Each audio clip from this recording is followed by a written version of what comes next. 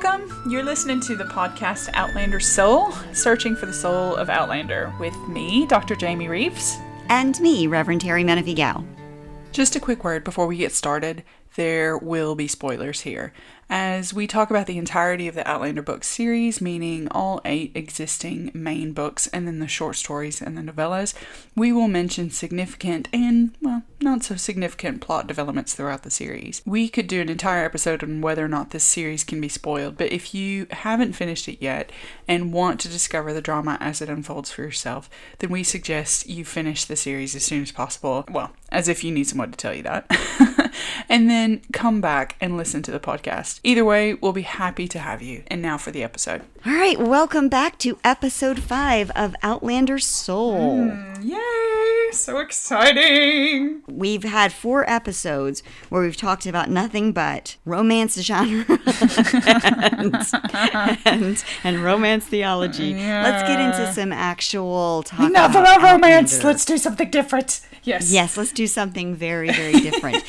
But what we're doing here at Outlander Soul is we're talking about the series Outlander, mostly the book series, but also we bring in the television series, and we're looking at it through the lens of faith, religion, and spirituality, because there's a lot of it in the books. It's a lot of it actually in the television show, and it's a very rich subject for us to look at as a substantive and generative text. Yeah, and also, I mean, we haven't really talked about this a lot, but that Diana, as far as we're able to tell, is a practicing Catholic and woman of faith, and that has obviously informed her writing, and so we want to take that seriously and see how the Christian faith, in Diana's case, but just faith in general, a life, an inward life, is considered in the series. But before we do, we want to thank our listeners for giving us feedback. Absolutely. After every episode, we have questions that we offer to the Outlander community to respond to. And we just want to get into our absolute gratefulness for those who've been listening. And there's not been a few of you. There's been quite a few of you who've been listening. Mm-hmm. And those who have gone on and have answered the questions for our surveys so that it'll help inform our book that we will be writing on this particular subject. This is our first step into the podcast world. And we really appreciate your patience and your interest and your participation in this as we kind of learn what our listeners want to hear from us, as well as how Outlander has affected your life, your relationships, and your community. Yeah. And we know, too, that filling out surveys can be a bit of a drag. I do it daily. I love it.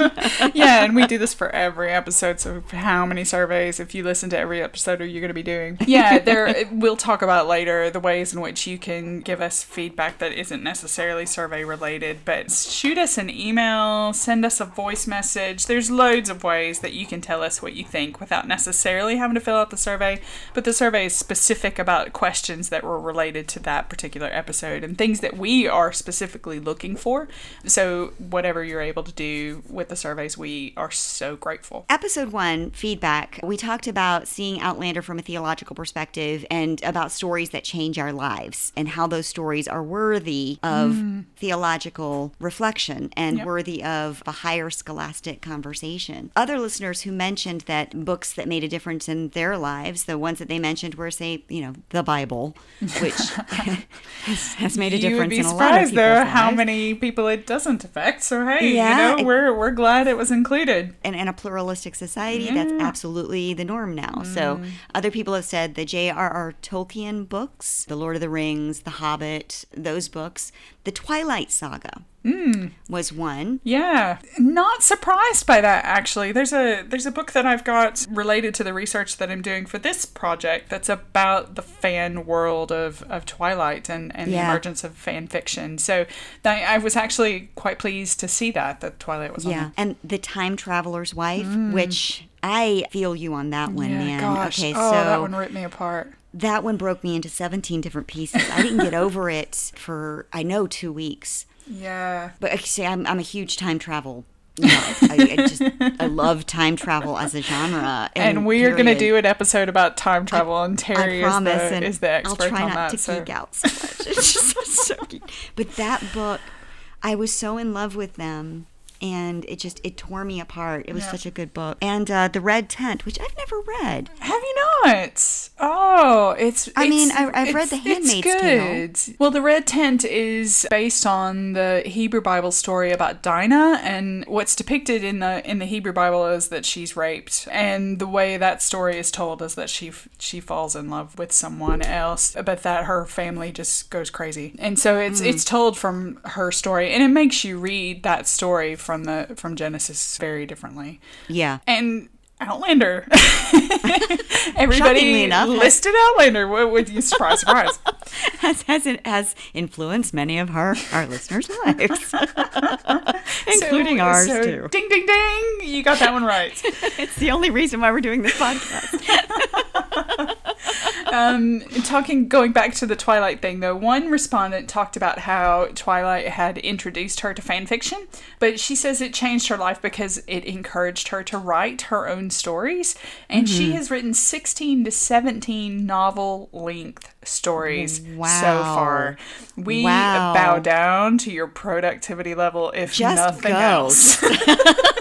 Keep going. That's awesome. That's amazing. So awesome. So we hope that is a great thing for you and that it's been a great experience. And let us know those books if they ever get published. I'd definitely like to read them. No? I read the Twilight series, and while I've got some issues with the books, I really I've never read them, so I can't really say. Particularly the last book, I've got some serious issues with it.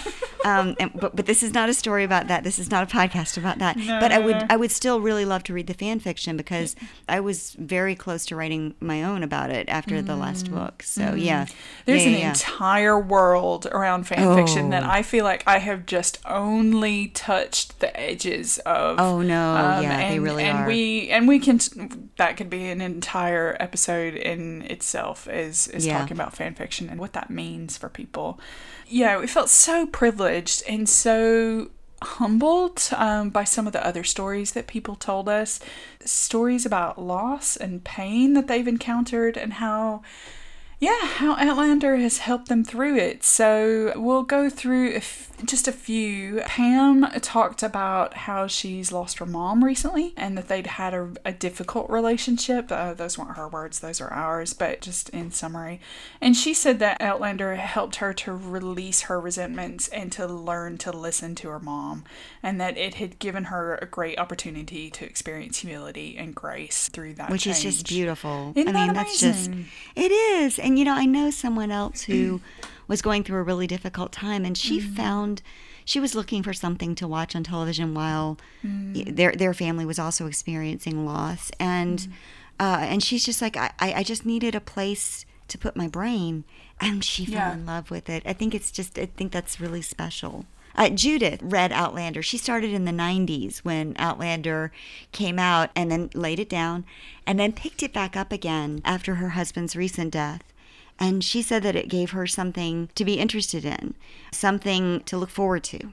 So like your friend, somewhere to put her brain and somewhere to sort of rest in the tumult of loss and bereavement, I think. Yeah. I mean, and remember how we talked, too, in one of the previous episodes about how it's almost like I've got this family that other people may not know I have.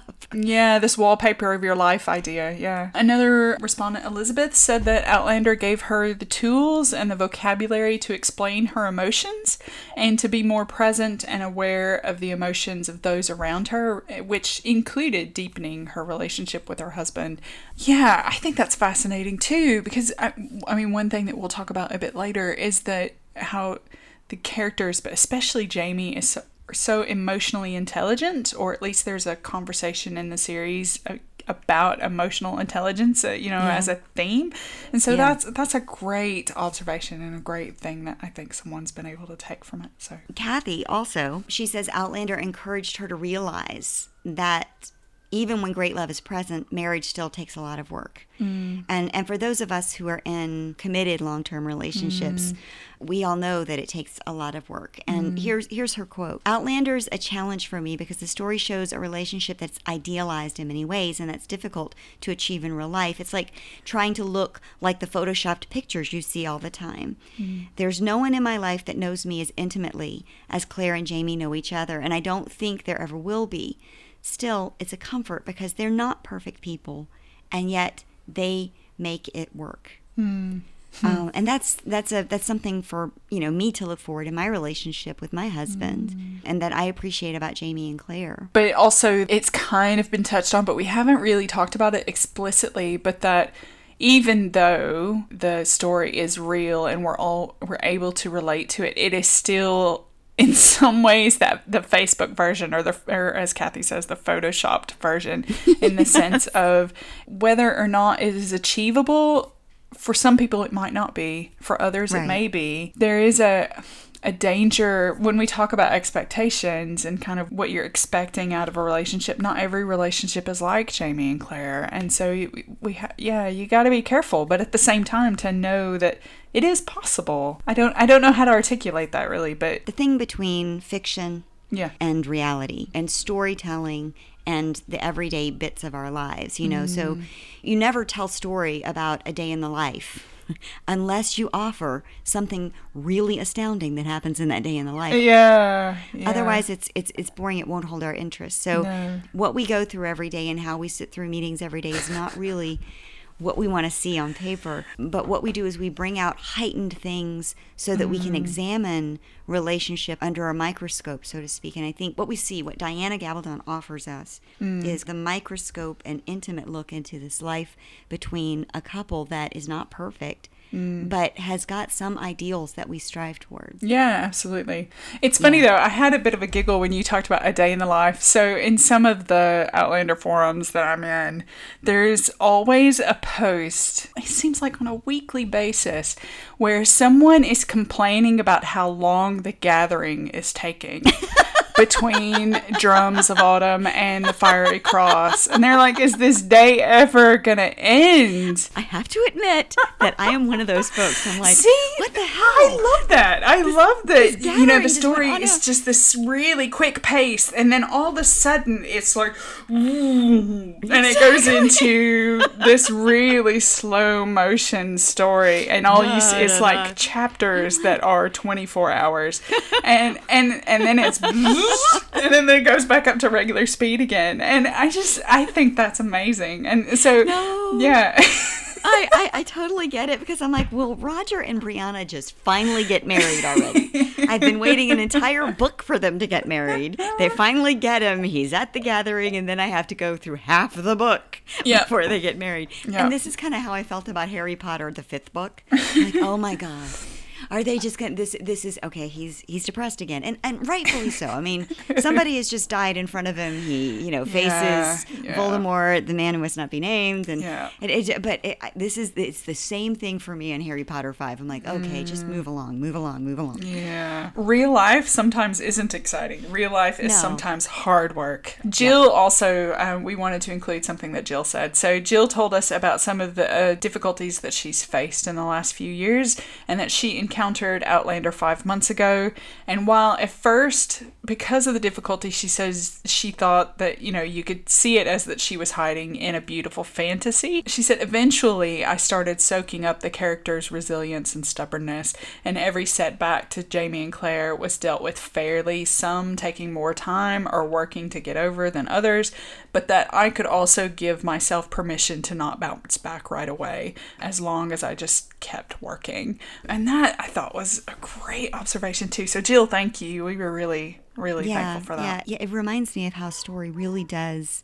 It really kind of is the glue to how we encounter the world. To harken back to some of the previous episodes, it's the water that we're swimming in. Yeah. And it's how we see what the world is going on around us. So without those stories of strength and resilience, how do we get by? Yeah. We need to know somebody else has done it before. Yeah, we need models. We need examples. That story. Yeah, absolutely. Thank you so much for offering these insights into your life and into the way Outlander has really changed you. And so we are so grateful for that. Thank you. Even though we do a survey for each episode, and the episode may have been released on, whatever date, we keep all the surveys open so that when you can respond whenever you discover us. So if you're listening to this episode and it's 2019, the survey probably, will still be up and you can still tell us what you think. We've already got feedback lined up for the next episode. We will constantly sort of be feeding back now as we're going along to say what people are saying and how they're responding to it.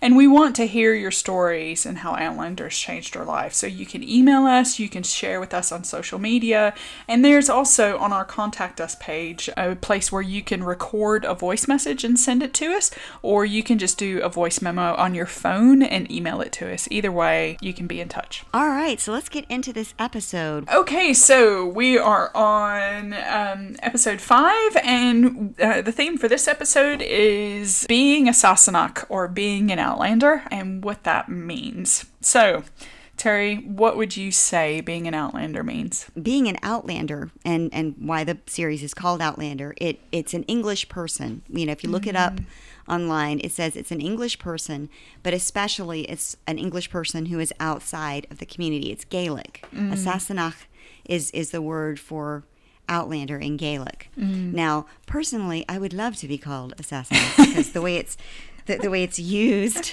later in the series after the first initial Jayme Claire encounter, it's actually a term of endearment. But originally, as it's used, and as it's used continually with Claire especially, it's an insult. It's somebody who is from the outside. And so Claire is a Sassenach for what reasons? Well, obviously, first, she's English, right? So yes. That's the first and foremost when people encounter her in 18th century Scotland. That's the most obvious thing, right? But right. And that's not a good thing to be English. No. In 18th century Scotland. And if you know the books, then you know that you know why. But she's a Sassenach also for other reasons. So, okay, well, she's a bit odd, right? I mean, yes.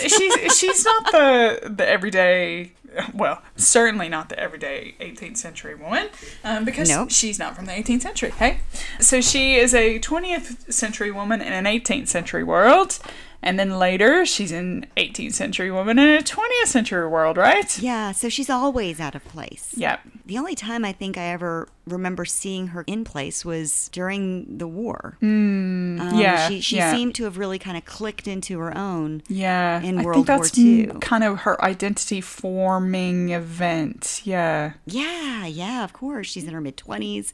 They go to war, or early 20s, actually. Your brain isn't even developed until you're 25. So while she's still developing as a young woman, she is, whisked off to France to be on the front lines. Yeah. And finds a place to be there. So we've talked about her serving in the medical corps in the Second World War. So this aspect of being a healer, but also a female doctor, obviously. Yeah. So, the occupation of doctor is completely different in the 18th century as opposed to the 20th. But yeah, being a woman in that. Yeah, and the healer in the 18th century, at least in this book, is identified with being a white woman. Or a witch. Or being, or being La Dame Blanche, and being someone who, because of their healing abilities, is set apart in a way and is to be feared and revered. But it also gets her in trouble in Cranesmuir, being English, being this healer who is to be feared, but, secretly approached to heal, leaves her in the pit. And later, too, in the later books, she's always kind of on the edge, or she's always feared and revered. That keeps her from being fully included, I think, because she's one of us, but not really, Exactly. We're glad that she's part of the community, but we would never really invite her to dinner type of thing. Plus, she doesn't cook, so she's not going to bring a good tuna bake or anything, right? Right. Claire's also a little bit different because she's an orphan. Now, at the time, it wasn't really unusual to be orphaned in the early 20th century, but she doesn't go to school. Yeah, an orphan raised by an archaeologist uncle named Uncle Lambert.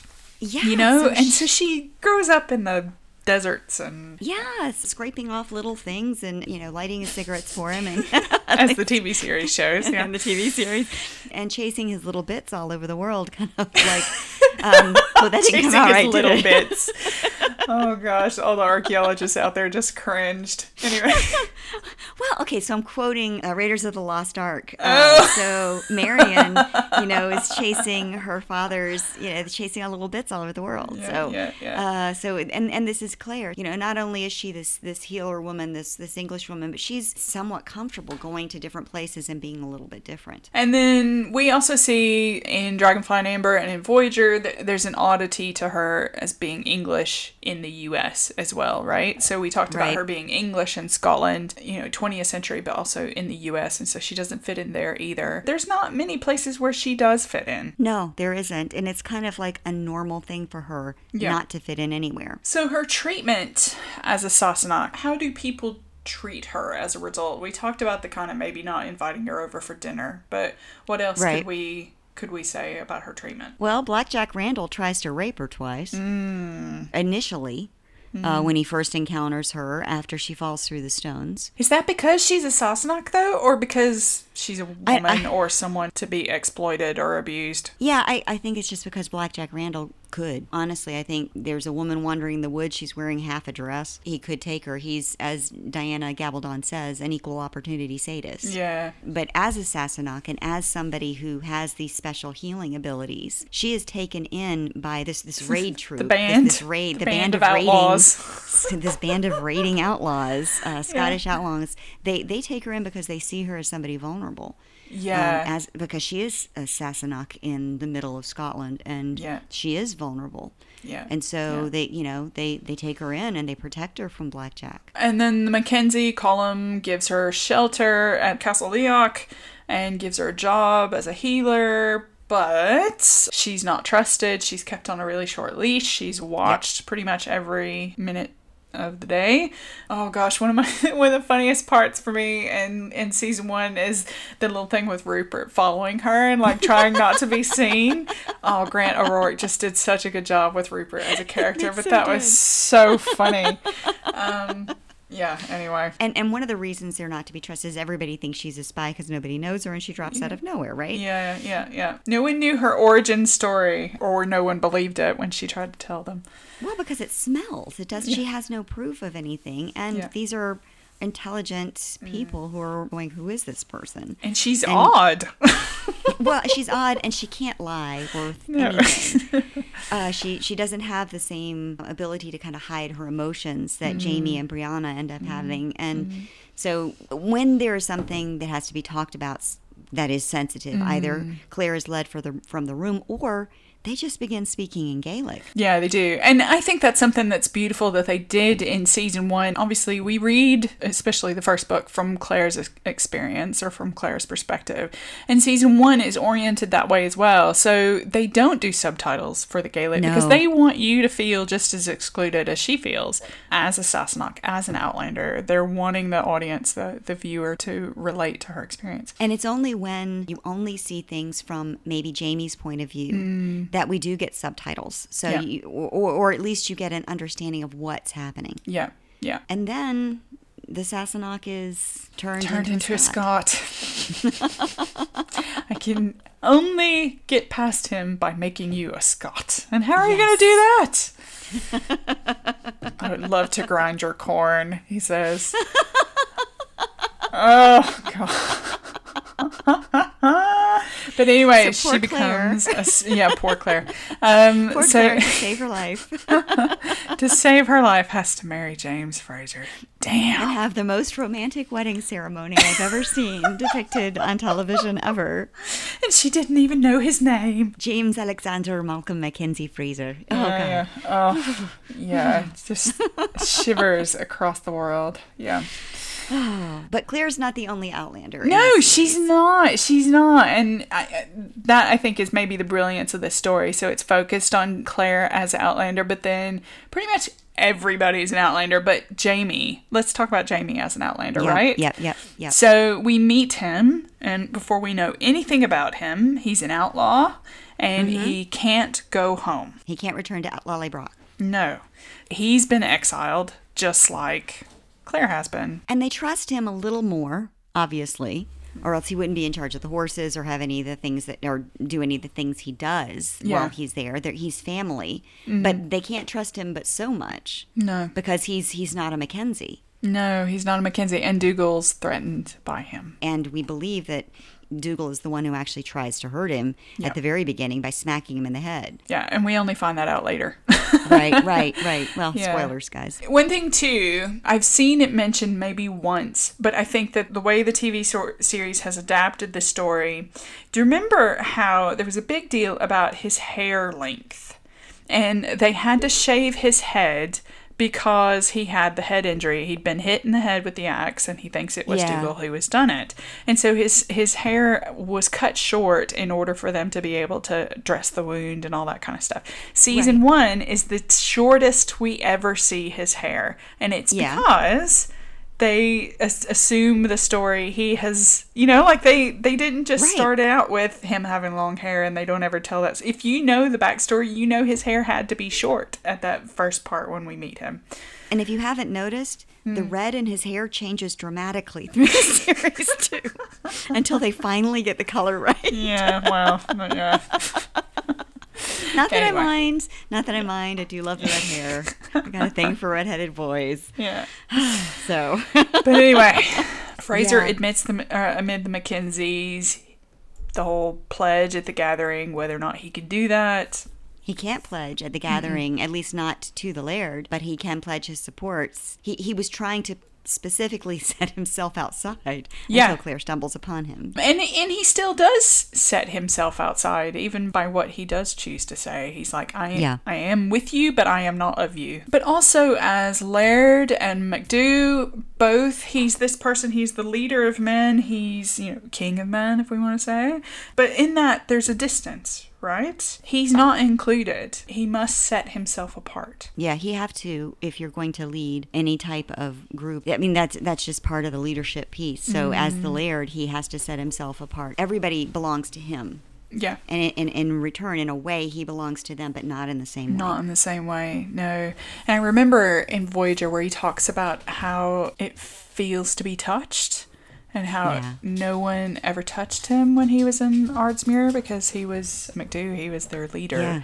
I think that's an example of him not being included in the same way that others were. Jayme also has this, and several of the other men in Outlander have a sense of emotional intelligence, because you were talking about this earlier.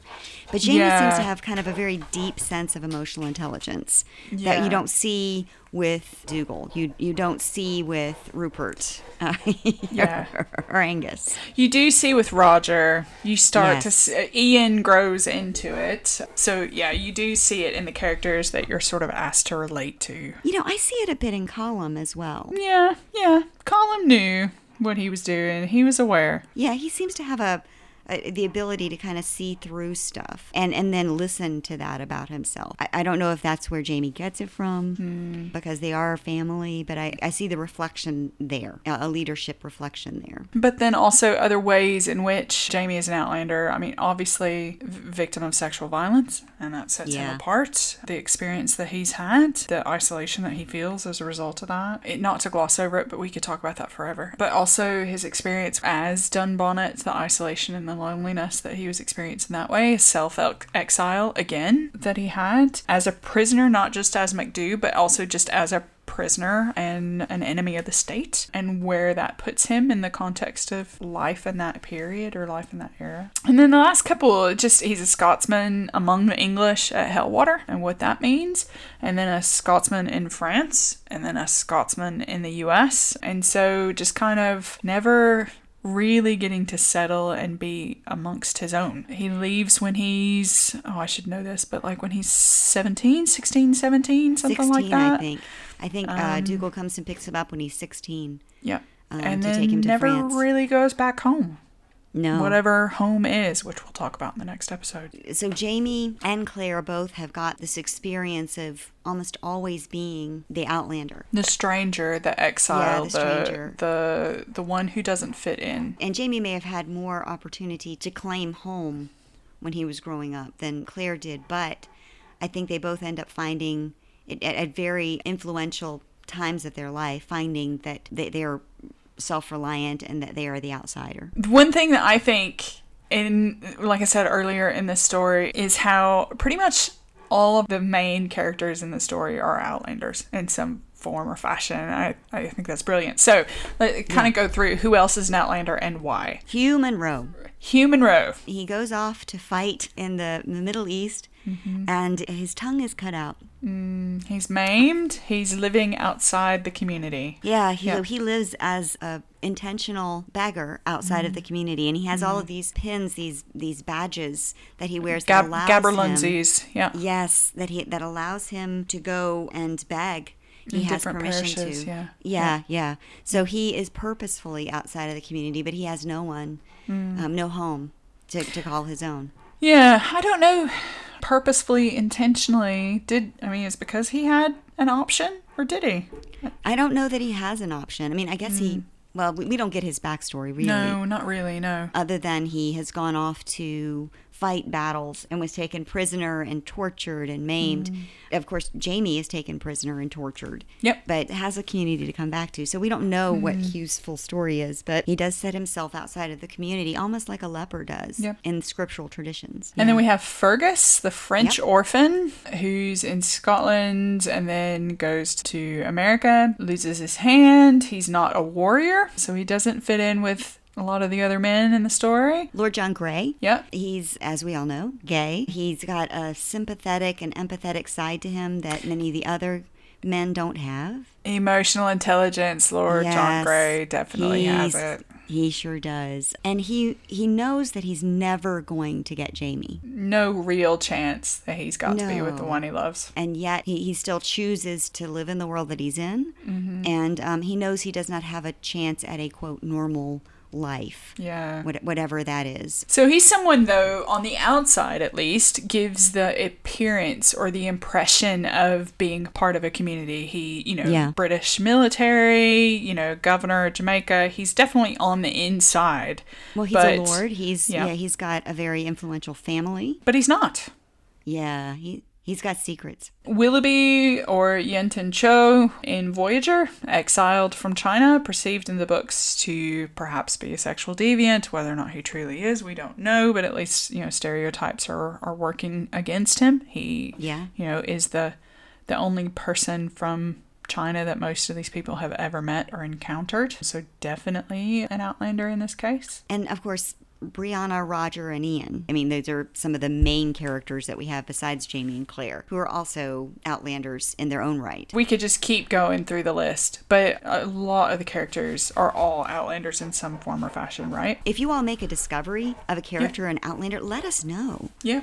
We would love to know what your feelings are and some of the other characters that we haven't mentioned. Okay, how does this speak to our own experiences of being a stranger? I think being a stranger or feeling like a stranger, not fitting in, is a condition of being human, right? So right. I think that happens to everybody. But what about you, Terry? How would you describe the experiences of being an Outlander or a Sassenach in your own way? Well, okay, so I'm admittedly an extreme extrovert, and I have always been this way. And so it's easier for me not to have these experiences than, say, some of my more introverted friends. When I was 3 years old, my mother tells the story. We were at a park with family, and I was 3, I learned to walk, and I just assumed everybody was my friend, and and everybody knew who I was. So I walk up to this group of people who don't know me, and I just walk up and say, "Hey, it's me." Expecting them to then stop everything they're doing and go, "Terry!" And oh my gosh, it's you! It's me! So I generally, if I go into a group, I almost always approach the group of people as, this is a friendly group. I assume I'm going to find a friend in there somewhere. This is naive, I know, but it has served me in many ways because I generally look for the friendly face. I look to make a connection somewhere. Again, I was born this way. However, I've chosen certain career paths that have put me directly in the way of being a Sassenach when I wasn't expecting to be. So I majored in math in school. Oh my gosh, I didn't know that. Yes, I majored in, my undergrad is in math. And so the majority of the people I'm working with are young men. And I don't think before I got to college that I really understood the fact that I really wasn't in the male community. I just assumed that, everybody would just accept me, but it wasn't until puberty that I realized that, hey, it's really not that way. And even going forward, when I did some engineering work for the local power company here, it was really obvious when there were only a few females in there, and me going out to a construction site as a 5'2" strawberry blonde who wore a size 2. And I think I weighed 103 pounds dripping wet. To come up against the 300-pound guy who was just like, I'm just not going to listen to you. Well, you were Brianna, only shorter. Yes. This is why I love Brianna so much. And why I love you didn't get locked in any dams. Yeah. So I mean, I love reading about what she does and how she invents things, because when I was younger, that's all I loved doing, that kind of stuff. But in the male world, I didn't really have a family that knew how to navigate those waters. But I did have my dad, who was like, you can do this. You're as smart as any man. You can do this. And you've got the fortitude to do this. And my mother, same thing. She was like, don't listen to them. You do what you need to do. As an actor, with all the Me Too stuff out there, of course, that's happened to me as well. I've lost jobs because people have propositioned me on set. But there's a more insidious thing that's out there. And I just want to read a quote from the Women in Film website, womeninfilm.org. Of all the writers in popular film, only 13% of them are female. Of all the producers in film, only 21% are female. And of the directors, only 4.2% are female. And this is important to know, because when you're looking at a story and women represented in the story, we are always outlanders. Because the majority of the stories are written by men. The majority of the stories are directed and produced by men. And therefore, we are just the sidekick. We are just the love interest. The stories are not about us and about our feelings and about our experience. This is why the Diana Gabaldon book is so important to me. Yeah. Because this is about... and this is told from a woman's point of view. As a minister, as a female minister in a tradition in which I was raised, there's always the opportunity for me to be an outlander as someone who is ordained. But truly, there's always the opportunity as a person of faith to choose intentionally to be an outlander, so that we do stand with those who are on the margins, those who are like Jayme and Claire, who have experienced sexual violence or who are not trusted because of their accents. And so that's our opportunity to say, hey, I've had this experience in the past. And so I'm choosing to step into the experience again for the reason of standing beside. Solidarity for their experience. Yes. Yeah. Particularly as we're talking about walls, and at least over on this side of the pond, as we're talking about throwing people out of the country, and by we, I mean somebody, not me. It's happening here too, by the way. Those conversations are happening here in the UK too. That's not a uniquely US thing. I'm so fearful for that. To see the resilience in Claire and Jayme as they do this for other people, as Jayme did this for Claire to stand beside her, and as Claire does this for Jayme often to stand beside him to protect him from the English. You have this great example of what it means to stand beside, to be the paraclete, to stand beside someone. And paraclete it means Holy Spirit in many sense. It's Greek. So what it means is to stand beside. It's the God that stands beside. For me, I feel like the Outlander theme, I think, is probably one of the main reasons why I love this series so much, because I relate to it so much. I feel like I've always been an outlander. Isn't there something in sort of normal sort of child adolescent psychology where the kid starts to think, well, maybe I was adopted because I don't fit in with you people, kind of thing? Yeah. I never grew out of that, or I always felt that way. Wow, I'm so sorry. But... well, that's just kind of the way it was. I said, maybe, I think it was the first episode, I've lived overseas quite a bit now, and did the math. I've lived overseas now in Europe, Bosnia, Croatia, and the UK, and Northern Ireland for more years as an adult than I've been in the US. And so this perpetual sort of experience of being the outsider, of being the one who's observing this thing that's happening in front of me that I'm not a part of, really, as far as politically here in the UK.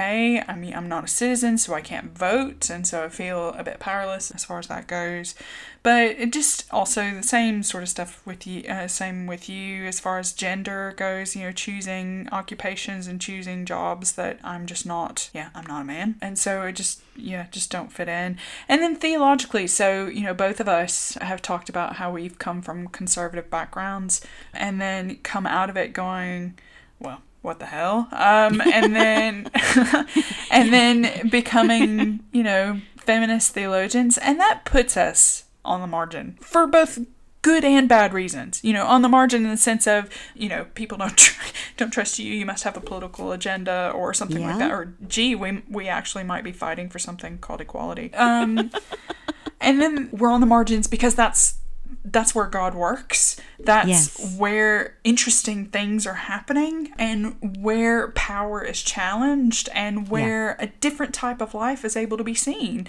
And so for me, in some ways it feels I've gotten there by default. Like it's just happened and I haven't really had a choice. And then in other ways, I've completely had a choice and I've chosen to be on the outside. And so, not to turn it into a therapy session, but that is the experience of being a stranger, of being an outlander, the conversations around community and home that we are talking about in this episode and then in the next episode are really important for me. Yes, yeah. So when we're looking at our faith and religious traditions, so even if you aren't affiliated with any specific religion tends to have influenced our culture. So let's look at some of the religious traditions that are out there regarding Outlanders, regarding the stranger who comes into your midst.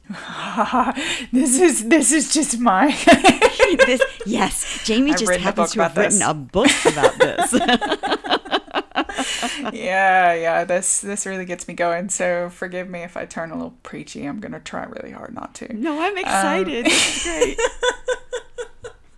So yeah, my book is titled Safeguarding the Stranger, the Theology and Ethic of the Abrahamic Protective Hospitality. And all that, to break it down, Judaism, Christianity, and Islam, and the way in which they encounter the stranger and the imperative to protect or safeguard the stranger is what I have looked at. And that's because all of those traditions come from Abraham. They all come from Abraham, yeah. So they all see Abraham as being the patriarch or the founder of their faith. Maybe not the first one, but certainly the first one that formalized it as a faith. So we all come from that one faith. We all come from that different faith. Traditions. Yeah, if we're Jewish, we're Christian, or if we're Muslim, we all come from Abraham. We might come from different progeny of Abraham, but Abraham is the first and the foremost. Yeah, and Abraham is held up as a model, the model, or as an example of someone who provides hospitality without reserve, who just embraces the stranger who walks into the door, who gives them the best of what he has to offer, who entertains them for what is probably an entire day. We read that story and sort of gloss over the fact that it's going to take an entire day to cook a calf. Yeah. And we just think sort of, Sarah puts it in the microwave and there it is, but it's not. No. So Abraham himself is an outlander. He is not from that area. He is tenting. He has set up his tent in this particular spot and provides hospitality to strangers in the land who approach him. There's a connection to, and again, I'm not going to launch into a sermon here, but there's a connection to Abraham's practice of hospitality in Genesis 18, and then the story of Sodom and Gomorrah, which is Genesis 19. The next chapter is they're in hospitality. So it's not, I know some people are going to disagree with this, but really, when you look at the text and you look at what the prophets say later, Isaiah and Ezekiel, the sin in Sodom is not homosexuality. The sin in Sodom is their inhospitality to the stranger, to the poor, and to the needy. Those that are on the margins, those who don't fit in, those who are at risk, and those who are in need of protection, that they don't provide that. That is the sin, not gay sex. I'm working on an article right now on Sarah. So we don't talk about Sarah a whole lot. So Sarah was Abraham's wife. But I'm also looking a bit at Hagar because I can't read the Sarah text without looking at Hagar. And Hagar's name means stranger. Yeah. So we don't even really know if that's really her name or if it's just, and the stranger was given to Abraham to have a son because Sarah was childless. The Outlander was given to Abraham. The Sassenach was given to Abraham. Yeah. Wow. Isn't that amazing? Or something I'd never really thought about before. Talking about names, Tara, you've You wanted to say something about Moses, right? What happens with Abraham gets echoed later when the people of Abraham end up in Egypt. Yeah, well, the entire story of Abraham is almost reversed in Exodus. Exactly. So you've set up this whole story where Abraham goes down to Egypt because there's a famine, but then he comes back out, where then in Exodus they go because there's a famine, and oh, wait, they don't. They get put into slavery. So it's an interesting reversal of the story. So Moses, has been living as adopted son of the Pharaoh and kills someone and is on the run. He's now an outlaw. Does this sound any way familiar? So he's an outlaw, and he goes into the land of, I believe it's the land of Midian. He marries, and he has this son, and he calls him Gershom. And the reason is because he says, I have been an alien residing in a foreign land. So his son is even named this because the Israelites are this wandering people, and because their father was a wandering person, never really someone who had a land until, of course, much, much later after Moses leads them to this land. Which Moses never sees. Never sees. He never gets into it. Some silly thing he does. I've never really quite understood that one, but... And that's a text that I would draw attention to. God, if there is one, and if I ever meet this God, I will be, what the hell? Well, what the hell were you thinking? He does all this amazing stuff, and you put it in balance against this one thing, and he doesn't get to see it. That's just, wrong. So okay, so he names his son Gershom, which means I'm a stranger in the land. So Leviticus talks about when the alien resides with you in your land, you shouldn't oppress them. The alien should reside with you and be a citizen among you. You shall live the alien as yourself, for you were aliens in the land of Egypt. I am the Lord your God. So this constant theme that's throughout, it's in the Torah, but it's also in the prophets as well, Isaiah, Jeremiah, Ezekiel, Malachi, elsewhere, of this whole, you be kind, you accept, you include, you look out for the rights of those who are on the outside, because you know what? You used to be on the outside too. Remember, absolutely. You were a slave. Remember, you were an outsider. You were a Sassenach at one time. Yes, and Isaiah, Jeremiah, Ezekiel, Malachi, all of them come back and say, hey, you didn't do this. There, the whirlwind's coming, man, because you did not do, and it's not, hey, you didn't worship me the right way. It's not, hey, you didn't do, for these particular prophets, it's specific to, this is how you treated people, in particular, the people who were vulnerable. And the moral code throughout the Hebrew Bible, if you're going to look for something specific that, continues to be consistent throughout the text, it's this. Yeah. This is the most consistent moral ethic throughout the Hebrew Bible, is treat strangers with hospitality, with respect, with kindness, with protection, with providing their own safety for them. And you see this with folks you don't even expect in the Bible. So Rahab. Oh, I love her story. It's in Joshua. It's the prelude to the Battle of Jericho. The people of Israel are marching into the land. They're trying to take over the land of Canaan. And they get to Jericho, which has these huge walls. And in one of the walls is a prostitute. She lives in the wall. It's debatable as to whether she was actually a prostitute or something. Yeah, it's been translated as that, but we don't really know if she was or not. But anyway. She is a woman. Yeah. who may or may not be a prostitute, who invites these men to stay with her and provides hospitality to them. And they're strangers. They're spies. Yeah, and she knows their lives are at risk. She knows that they'll be killed. Yes, and she brings them in. She's not Israelite, and she ends up being one of the ones who is the beginning of the lineage of Jesus Christ. So she's very important in the Old Testament. But she wasn't an Israelite. No, she was a foreigner. She knows what it's like to be a stranger. Yeah. David and Abigail. Abigail knows David's coming, and she knows that her husband's in trouble. And so she sends out food and beverage, and then comes to him, offering as much hospitality as she can, because she knows that her husband is not a hospitable man.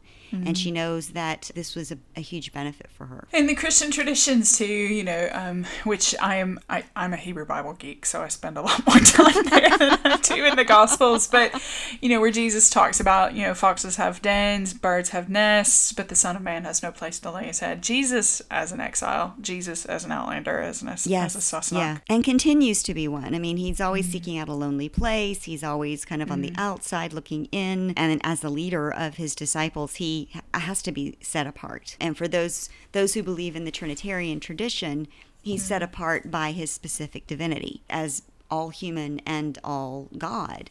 He is physically, emotionally, spiritually a very different being than we are. But Jesus very specifically tells folks, it's particularly in the Gospel of Luke, Jesus is very much about welcoming the stranger and about making sure that those who are on the outsides and in the margins, those who have got leprosy, those who are crippled and are no longer considered clean in the Hebrew tradition, those folks get included in the parables. But there's one specific parable that really puts a finger on it, and it's the parable of the sheep and the goats. And it's a hard parable to read because the sheep who are on the right do all these amazing things for people. And these amazing things are, you went to visit me when I was in prison. You fed me when I was hungry. You took me to the doctor when I was sick. And you welcomed me when I was a stranger. Welcome to the kingdom of heaven. And then he looks to the goats on his left and says, hey, you didn't do any of these things. You did not welcome the stranger. You did not feed me. You did not clothe me. And guess what? You are now the Outlander. You are thrown to the outside. You are put on the outside of all that is our community. And it's a hard parable to read. That parable challenges me every time I have to preach on it. Isn't that an amazing thing, though, that in order to be included in the kingdom of God, according to Jesus, is to practice inclusion? It reminds me of what my mother-in-law always said. She's like, I'm a very inclusive person. I'm a very tolerant person, except for people who are intolerant. Yeah. I absolutely get that, because so how are you to have a community if you have the intolerant in your community? How are you to have a community if you have people who are exclusive in your inclusive community? That's a difficult question, and not to cop out, but we don't have enough time to talk about that. No, we don't. But that's a good question. It's a great question. It's a great for question. our listeners who are out there to, maybe kind of mull on that a bit. And two, because I think it's important, and especially when we talk about sort of religious literacy and inclusive communities, to become a bit more aware of the Muslim tradition as well. So when we talk about hospitality, I think currently Muslims do it a hell of a lot better than Christians and probably Jews as well, but certainly better than Western Christians do. The etiquette around hospitality is so much stronger. And of course, it's informed by culture. We can pick that apart. But the point where it came into the Muslim tradition is influence from the Bedouin practice, where you would provide hospitality to a stranger who approached your tent because you're in a desert condition. And if you don't invite people in, you are consigning them to death. Right? So you bring them in and you have them, you entertain them, you feed them, you give them water, you give them a place to sleep for 3 days before you even ask who they are or why they're there. Wow. That is the ethic of hospitality within the Islam tradition that where that's come from. And then out of that, they set up legal codes to protect the stranger and minorities within Muslim communities that people called the dhimmi. And these were the protected people, or people who were minorities that they saw at risk. And so they set up structures in order to protect them. Now, it wasn't perfect, and I'm not being an apologist here, but Christianity certainly hasn't been perfect in this way either. Judaism hasn't been perfect in this way. No religious tradition has been perfect, right? But as far as legal codes being set up, Islam's done a lot more around that issue than others have done. It almost reminds me of the Rule of Benedict in a way. Yeah, it is. And the Benedictine monks, who were obviously informed by not only the Christian tradition, but also the Crusades. But the Rule of Benedict is, if somebody comes to your door, even if it's late at night, even if it's raining, whatever, you let them in. You provide them shelter no matter what. Well, and the Benedictines understand that as you welcome them as if they are Christ. And so it's based in the sacred text, but it's Christ is at your door. It doesn't matter if they, are abusive. It doesn't matter if they do all kinds of horrible things. They are still Christ in disguise. It reminds me of the Hebrews verse in chapter 13. Do not neglect to show hospitality to strangers, for thereby some have entertained angels unaware. The idea that you are now met with someone who you are now responsible for. You are now responsible for the person who is in need and at your door, no matter what. And two, just kind of last point as far as Islam goes, the Quran talks about how God or Allah has made us all different so that we can know one another. And so it's this understanding that just as there are so many different facets to God, Islam Islam has a tradition where God has 99 names, right? So there Wow. are so many different facets of God, and therefore there are so many different facets to people too. And so knowing and encountering different people is a way to experience God in new ways. And so it's this understanding of encounter, this understanding of hospitality and welcoming the stranger because they will teach you something else about God that I think is just beautiful, and I wish we could recover that within Christianity, or at least Western Christianity. I'll say there it does exist, but Western Christianity is lost. Yeah, Eastern Christianity is a little more, well, I mean, and truly because they live in close proximity to so much of the Islamic traditions as well as the Jewish traditions, they tend to see brothers and sisters in a much more inclusive light. Yeah. So why is this important, Jayme? Yeah, why is it important for us to, at least from a religious, spiritual, and theological lens, to look at what it means to be an outlander, what it means to be a Sassenach, a stranger? At the risk of sounding really simplistic, I'd say it matters because if you do it properly, it can change the world for the better. I think that's amazing. It's simple and not simple at all. If you do it properly, and by properly I don't mean perfectly, you're gonna, and this is something I do in workshops or talk about in workshops quite a bit, you're gonna make mistakes, you're gonna screw up, someone's gonna get offended, it's gonna, like there's just no way to do it perfectly, but you can do it properly in the sense that you are committed to it. It's a practice that you say, right, this is what God expects of us, this is what a person of faith is called to do, and then beyond that, it changes people's lives. When you have an encounter, a truly genuine encounter where you have heard someone, where you've recognized them, when you've seen their face, you know their name, you know their experience, and you connect with them in a way, it transforms you. It changes you, it changes them. The world's a nicer, kinder, better, more just place when that happens. And here's the thing with that, because, so relationship changes you, right? It changes the other person if you enter into a relationship. And this is where I think there's the biggest fear, is that it will change us as a community. Oh God, yeah, that's scary as hell for people. Yes. You don't want to encounter somebody different because it might actually change your worldview. You might actually start to see things differently. Exactly. And that's one of my favorite quotes from Mark Twain. And I won't quote it right, and I apologize, but the best way to learn how to not be a bigot is to travel. Yeah. Because, you get to see other people's traditions and you understand, and you get to be the Sassenach. So I think there's so much fear out there of knowing that you're going to change. And I'm just, I know we're running a little bit late, but I went to an evangelical fundamentalist independent Baptist church school and I've said this before, for 9 years. I went to one of those high schools too, yeah. Yeah, this was from kindergarten through 8th grade. So it was very formative.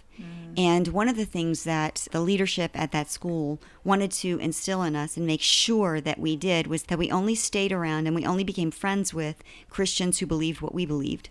Yeah. Not just Christians, because they were afraid of people like Episcopals and Methodists and Catholics. Yeah, they're not real Christians. They weren't real Christians, apparently. And, I hated to tell them I've got cousins who are Catholic, and they were most assuredly real Christians, whatever that means. So they were very, very afraid of us going out and making those relationships, because they knew that the relationship would change us and then they would lose their power. And that's why later I sought out those relationships, because I knew that it would change me, and I knew that it would change me in ways that I believe, and I still believe, that God wanted me to change. Same for me. I mean, when I was living and working in Bosnia, I was actually there as a missionary for a couple years after the war, and so I was supposed to be planting churches. Not that that's necessarily a bad thing, but it's supposed to be converting people, right? And right. And so I encountered some of the holiest people, and they were Muslim, and I was like, how do I tell them about Jesus when I think they are closer to God and how I see them living their life than some of my colleagues? And how dare I say that they don't know God? I think that became a really important, informative experience for me in realizing the experience of being an Outlander, in the sense that I don't know what they've been through. I don't know their inner life. I see the outside of it, and I need to just let that be. I don't need to make them like me. The point is not to include them in my story. The point is to figure out how I can be included in theirs in some way. The only way we really understand is by reaching into the margins, or by going into the margins ourselves, or by allowing ourselves to be in the margins, that we really find those moments where it informs our religious and our spiritual lives as well. Our faith. It informs our faith. And those margins don't have to necessarily be cultural. They could be around, we've already talked about gender margins, but also around sexual minorities, LGBTQIA sort of situations, experiencing that, whatever that might be. Obviously issues around race and color, ageism, disability, injury, abilities, just in general. All of those ways in which you can explore margin and try to see things from someone else's perspective. It's really valuable and really necessary and formative for a mature faith, I think. Yeah, because there's danger living in the margin. The margin is there for a reason. Yeah. And it is there because, we have a whole community, and there are exclusive people and there are inclusive people. There are exclusive people who live in exclusivity, and then there's those who are on the margins. And so there's danger in the margins. And we know this from just, watching the news, Black Lives Matter, the fact that there is a school to prison pipeline for people of color, the fact that there is danger for women in the Me Too movement. Everywhere we go, there is danger living in the margin. Undocumented immigrants. The bullying of the LGBTQ community in schools, and the fact that there's a much higher rate of suicide for LGBTQ and sexual minority youth than there is for anybody else in high school. The opportunities for people living in the margins to be whole are much fewer as they struggle to survive in these margins, which is why the Gospel of Luke, I think, is so important as Christians. If you're out there and you're a Christian, Jesus continually points to the margins. Jayme is describing how the Islamic traditions are pointing to the margins, how in the Jewish tradition the Torah is pointing to the margins, that this is, in some theological traditions, where God lives. Yeah. Liberation theology and feminist theology both would say that God lives in the margins, that God prefers the margins, that there's a preferential option for the person on the margins, for the people on the margins, and that we need to approach the text from the perspective of people from the margins, to be suspicious of what is this text really saying? Is it supporting power, or is it subverting power? And when somebody tells you, well, this is the way we've always interpreted it, this is the way we've always done it, who does that support? And who is we? Really important questions. Yeah. So let's talk about our survey questions for the end of this episode. Obviously, they're gonna be related to being a Sassenach or being on the margins, right? So, so the first question would be: we'd like to hear from you. Tell us about an experience you've had of being a Sassenach, of being on the margins, of being an Outlander or on the outside.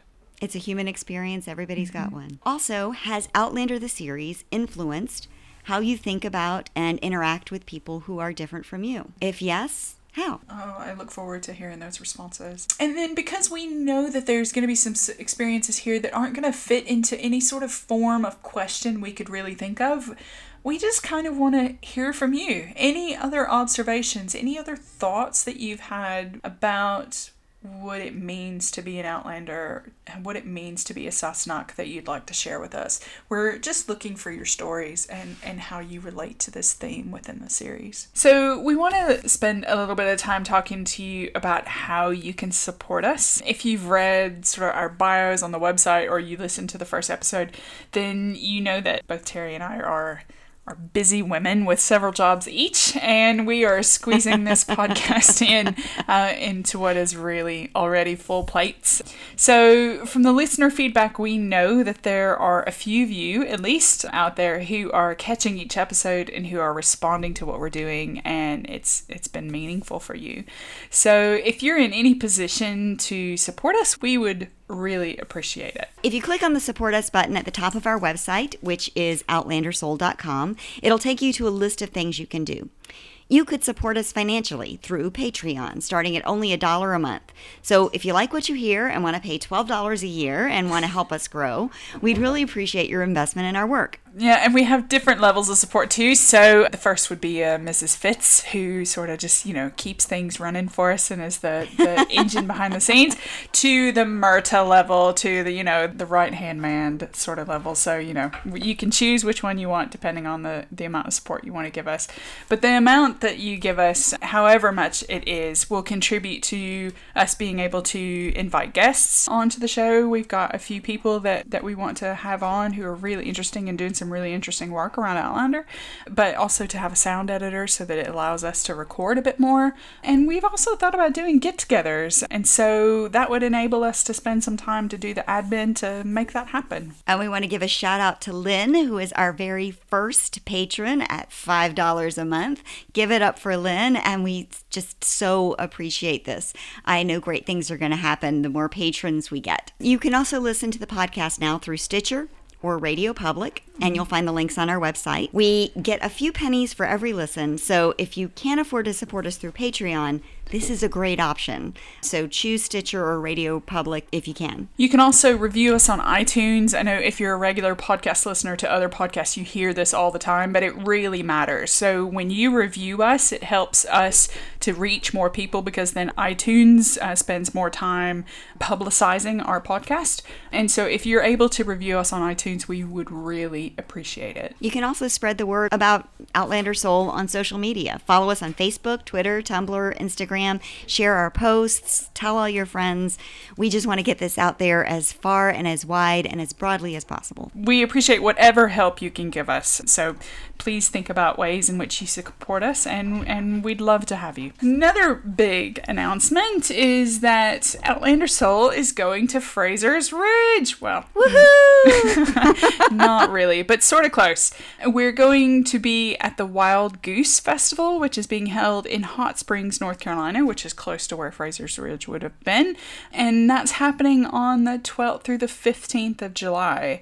I, Jayme, am doing a workshop that's separate from Outlander Soul at Wild Goose, and Terry is joining me so that in case we do have any fans or any people who are there who are Outlander folk, then we can have a chat with them and see what we can do. If you're interested in the intersection between faith, art, social action, and you'd like to meet us, have a chat, we'd love to see you. Go to the Wild Goose Festival in Hot Springs, North Carolina. You can get your tickets for the festival at wildgoosefestival.org. And if the cost is prohibitive for you, but you really want to go, they're also looking for volunteers. So if you can't afford a ticket, you can sign up to be a volunteer. And if they accept, then you might be able to get in for free. So check with them about attending or get your tickets, and we'd love to see you. So let us know if you're coming so we can have chats. So that's it for this episode of Outlander Soul. Thanks for listening. We'd really appreciate it if you'd review us on iTunes or wherever you get your podcast, as it helps people find us. If you listen and like what you hear, please consider supporting us via Patreon. Just click on the Support Us button at the top of the page at outlandersoul.com, and every little bit helps. Also, we'd love to hear your questions, thoughts, and ideas. Part of the work we're doing is gathering data on how fans interact with and value Outlander in their lives. So we're interested in what you have to say. And we know Outlander fans have a lot to say. So please respond to our survey questions found on our website related to this episode, or follow the links on Facebook, Twitter, or Tumblr. You can also contact us by email at outlandersoulpodcast@gmail.com or via our website at outlandersoul.com. Thanks again, everyone. We'll see you in 2 weeks. Later. Bye.